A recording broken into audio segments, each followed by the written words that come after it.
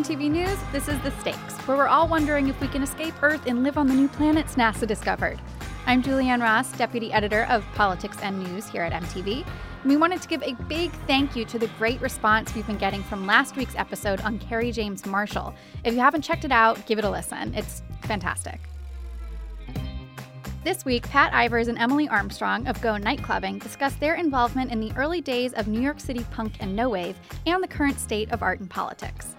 I think today's political environment is going to stimulate art and creation of art the same way that the Nixon years stimulated the creation of punk. But first, Congresswoman Maxine Waters is in her 13th term representing the 43rd Congressional District that includes South Central Los Angeles. She's been in public service for 37 years, but only recently went viral thanks to several cable news show appearances where she made it clear she's no fan of the current administration and has no time to pretend this is politics as usual. No, it's classified and we can't tell you anything. All I can tell you is the FBI director has no credibility. Luckily, this week she did make time for The Stakes and our senior national correspondent, Jamil Smith. All right, so last week, when those two stories emerged about contact between Russian intelligence and Donald Trump's presidential campaign, I saw the hashtag Trump Impeachment Party trending on Twitter. And I felt that was a little bit premature for a number of reasons, which we'll get into. But first of all, because that party would probably be at your house and you would have sent the invitations. Congresswoman, how much trouble is America in right now? Well, I think that America is in trouble. This administration is absolutely chaotic. They cannot get it together. Not only did they have the plan to ban travel and targeting Muslims and certain countries, they're at each other's throats in the White House. Americans should be concerned. You've said that you believe that the Trump campaign colluded with the Russians to interfere in our elections and that there is more to come. What can Congress do and what can the American public do? I think the Intelligence Committee of the Senate is going to dig deeper. They're the ones who are saying protect all of the records, don't get rid of anything dealing with Russia, et cetera, et cetera. But here's what makes me optimistic about the possibility. I think that Trump has stepped over the line, colluding with Putin and the Kremlin. And I think that for the very patriotic members of Congress, even the more conservative ones that I don't get along with, they don't like the fact that he may have been involved in undermining our democracy. That is serious.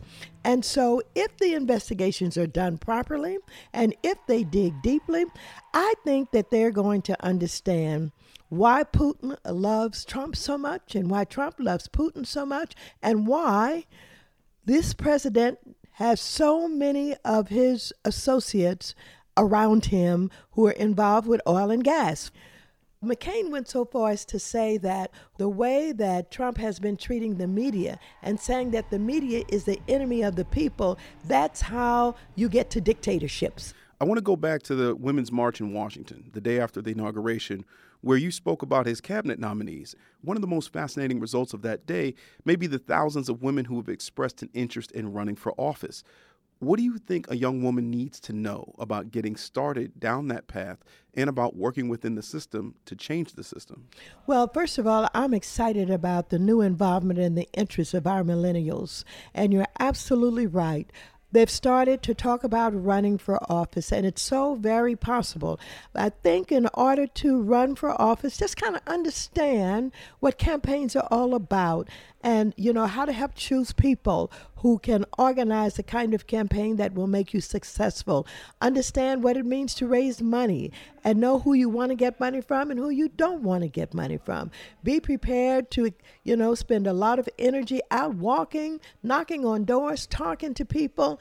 And let's not, and I don't think they will, get involved in the way campaigns have evolved today, and that is just looking for a consultant to make an image for you and go up on television. I don't think they want that. They showed us with Bernie Sanders that they like grassroots politicking.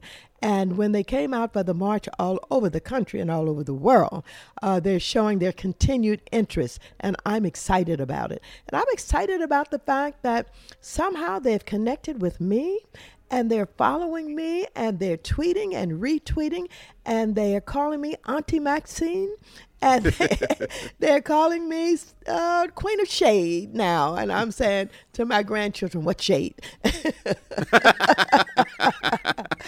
I'm glad you got like an urban dictionary available in the house. Yeah. So I want to go actually for a little bit further back. In 1990, you were one of the founding members of African American Women for Reproductive Freedom. Now, what concerns related specifically to reproductive rights do you have with this new administration? Well, let me just say, I go back, really far. I was a part of the women's movement. I'm a feminist, and so I've been involved with reproductive rights and freedom of choice for a long time, working with Gloria Steinem and Bella Abzug and Patsy Mink and all of the women who were in the forefront of the women's movement. And we have to fight very hard because this issue is one that has been on the right-wing Republican agenda for many years, and they've tried everything that they possibly can to get rid of assistance to poor women. They want to get rid of Planned Parenthood. As a matter of fact, they are involved with, dealing with women's health issues of all kinds. We'll be back after this quick break.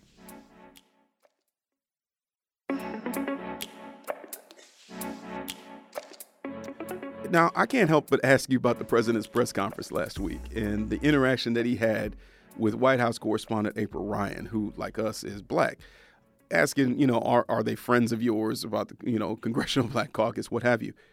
I found that moment revealing in a number of ways. What did you see there? Well, it was absolutely inappropriate. You know what it reminded me of? All you people know each other. Just go over there and get them together for me. Did not respect the fact that she was a professional journalist, did not respect the fact that we don't all know each other, and that was inappropriate for him to even ask her to do that. As a matter of fact, if he wanted someone to talk with the Black Caucus or to get them together, his office should be organized, that's somebody's responsibility to do that. But he doesn't know enough. Congresswoman, I know you've said that you're not interested in meeting with President Trump or Steve Bannon or the rest of the gang because why bother meeting with people who disrespect you? With that in mind, if that meeting with the Congressional Black Caucus does happen, would you attend? No, I'm not going to meet with Donald Trump. I'm not going to go to the State of the Union address. I did not go to the inauguration. And for our leader, Cedric Richmond, who will meet with him and some of the others, that's okay. That's fine. I have chosen to manage my life in a certain way. And I do everything that I can to respect people, to honor other folks. And this man has shown us that he respects nobody. And so why would I meet with someone I don't trust? I don't respect him. I don't believe anything that he says. He's one of the biggest liars I've ever seen in my life.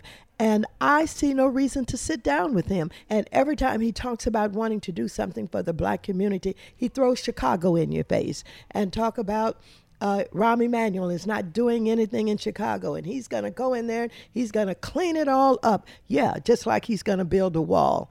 Right.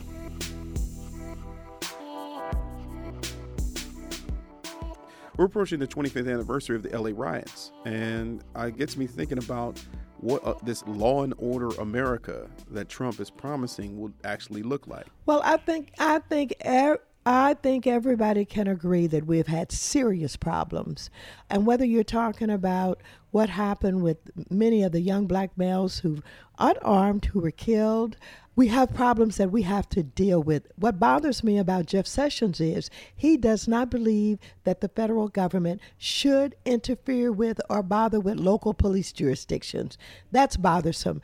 As you know, because the Obama administration went into Ferguson, they were able to determine that people had been treated unfairly with the way that they gave out warrants and tickets and all of those little towns leading out of St. Louis, Missouri. And I know those towns. I'm from Kinloch, one of those towns. And I know that, they would call ahead and they'd ticket them in one town, and then the police would be waiting for them in the next town to ticket them. The warrants would pile up. They would go to jail. And this has been going on for a long time. And then you have police departments where you actually have racism and you have discrimination. And Jeff Sessions does not want to get involved with that, think that the federal government has no role with that, and that really does bother me. But we've all got to work to deal with this issue. I am absolutely opposed to, these young men and women being killed, to unarmed, being stopped by police for no real reason at all. To have a broken tail light is not a reason to get shot and killed. And so I think that we have a lot of work to do. And of course, I don't want to see police officers get killed either. But I think unless we resolve the relationships and the problems that have probably been around for far too long, we're going to continue to see the loss of life on both sides.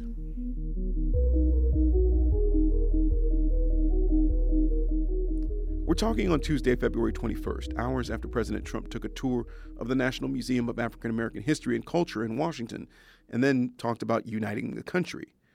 I'll just say clearly that it's impossible for me to take him seriously.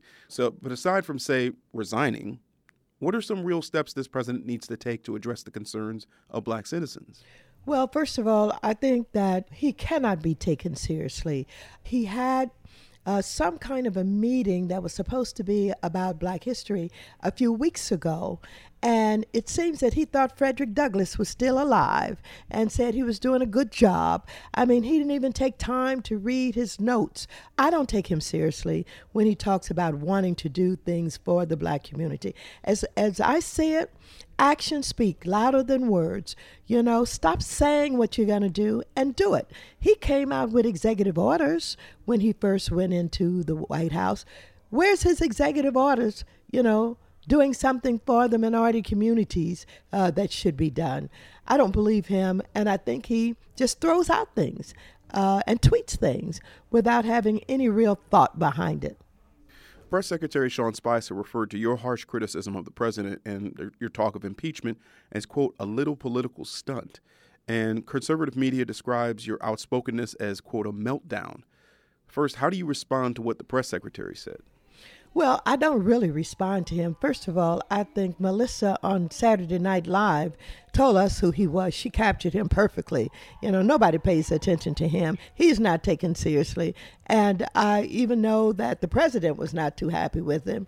And so I don't know how long he'll be around. I don't respond to them. I continue to do what I do. They don't like it because I step outside of the ordinary politics and I say what I believe and what I think. And I do believe that if we do our investigations, it's going to lead to this man's impeachment. I don't say you can just willy-nilly impeach him without having the facts. I know that you have to have the documentation, you have to have the facts, but it's there. And to me, all we got to do is connect these dots and follow the money, and we'll get him. Now, with regard to the meltdown stuff, though, it plays into this stereotype of the angry black woman. And I just want to know, when are we going to just be able to be mad in public as black folks?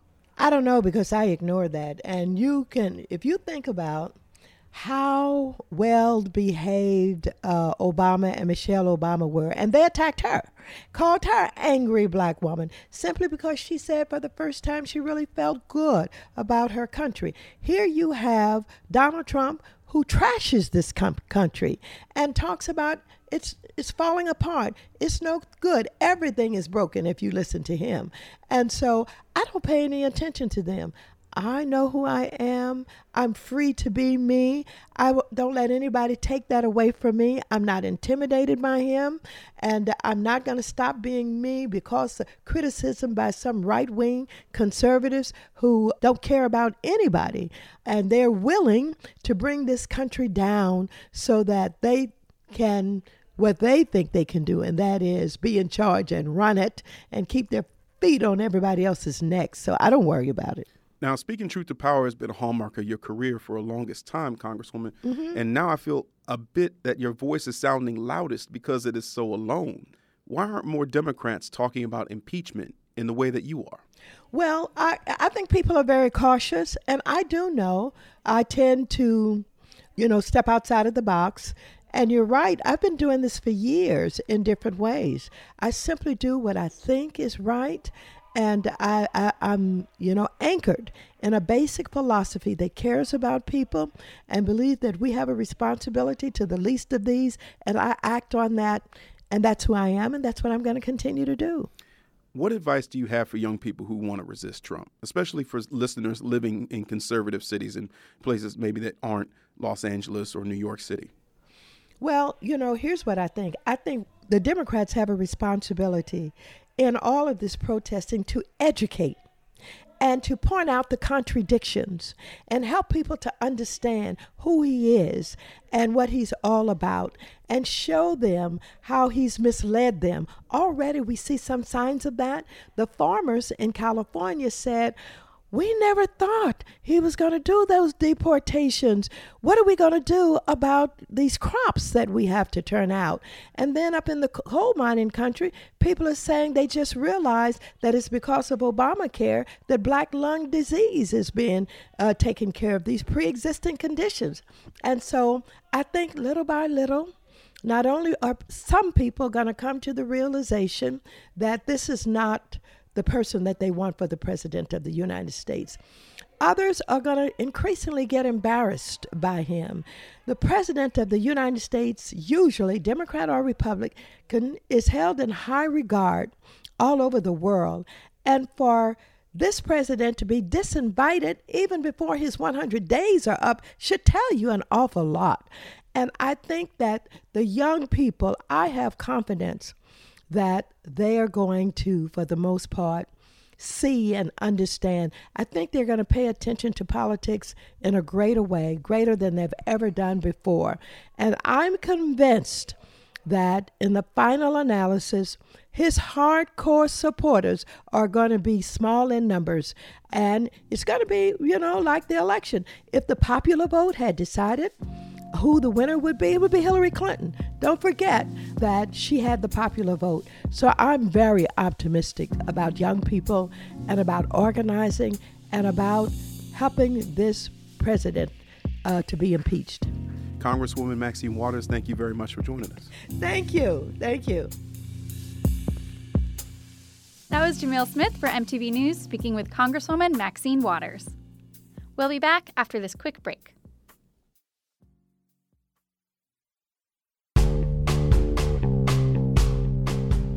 Video artists Pat Ivers and Emily Armstrong spent their early 20s documenting New York City's punk and no-wave scenes from 1975 to 1980. They went to shows at legendary clubs like CBGB and Mud Club, equipped with Portapak cameras, and captured performances by bands like The Cramps, Richard Hell, The Dead Boys, and Iggy Pop. The young women had a public access TV show called GoNightClubbing, where they originally showed their footage, and now their videos have been digitized and are archived in the Downtown Collection at NYU's Fales Library. There weren't many people filming the scene in the late 70s, so their videos are a time capsule.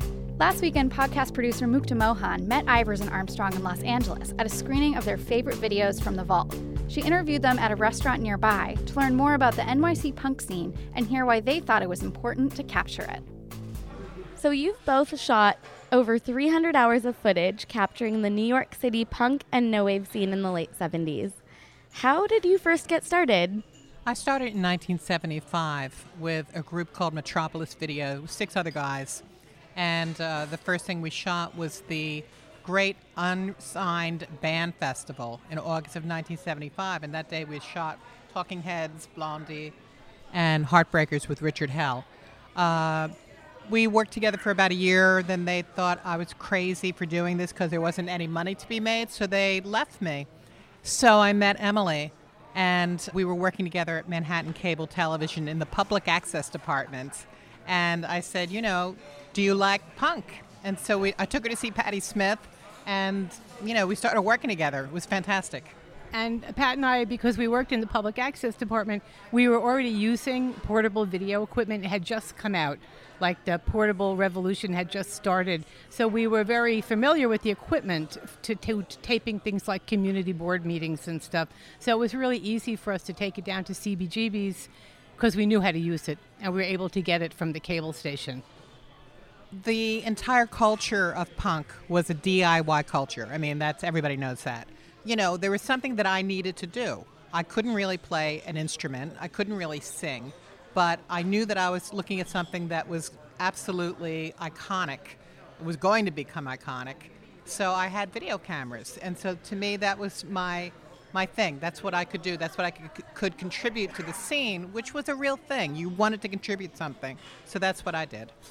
So what did the rest of New York feel like at the time? Because punk was a subculture. Like, it was still a very, very small scene. What made it this special place to you? Like, how did you know that it was important to capture? We lived in Lower Manhattan, and New York was in very dire financial straits at the time. And there was a very repressive political culture. It was like, Nixon and the rest of everything that followed. So our crowd, our CBGB's crowd, was really very small. Pat is my downstairs neighbor, so we live on Orchard Street, a few blocks from CB's. So it was kind of our local also where we went to have a beer. But there was only really a few hundred people at the most, maybe even less. And the musicians were the same people that were hanging at the bar drinking.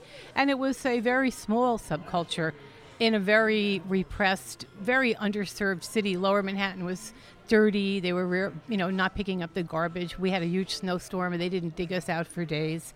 So it was, I think that also was kind of why it thrived. No one had any money. Everybody was very poor, but it was also cheap to live because the rents were incredibly low. Yeah, a lot of people forget that there was a huge economic recession going on at the time. Everyone I knew's parents someone had gotten laid off. And, finding a job was a real challenge. We were lucky that we had jobs at Manhattan Cable at public access. And rents were incredibly low. And that's really what saved everybody, was the low rents. Why do you think it's important to document subcultures and music scenes? Well, to capture the authenticity. By capturing the authenticity, you really get to show what it is. It's sort of unmediated. Ours was incredibly unmediated. I always call it like the last good time, because it was the last unself-conscious time where the musicians really just went out there and performed because, honestly, they couldn't do anything else. I don't know how possible it is anymore, because I think that lack of unself-consciousness is gone in our culture. We were sort of like the last tribe, you know what I mean?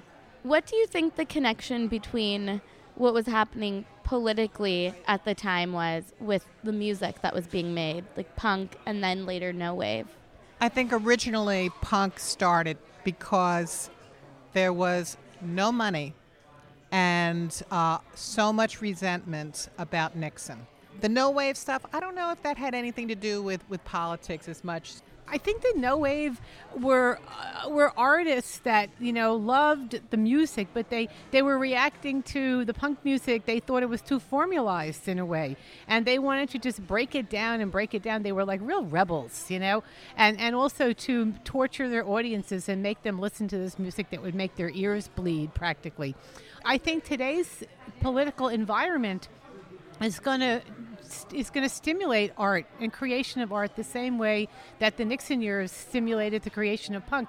It sucks, but it will maybe stimulate the creation of new great art. Well, thank you so much for joining us. Thank you so much. It was lovely to be in LA. Hey, thanks for interviewing us. That was podcast producer Mukta Mohan in conversation with Pat Ivers and Emily Armstrong of GoNightClubbing. You can watch their rare performance videos at www.gonightclubbing.com.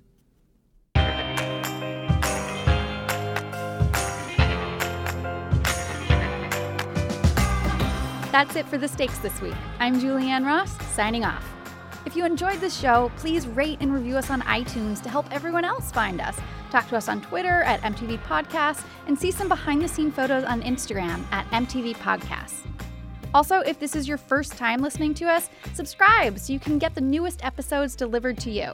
We're wherever you find your podcasts. And if you're curious about the other shows we make here at MTV News, you can head to podcast.mtv.com.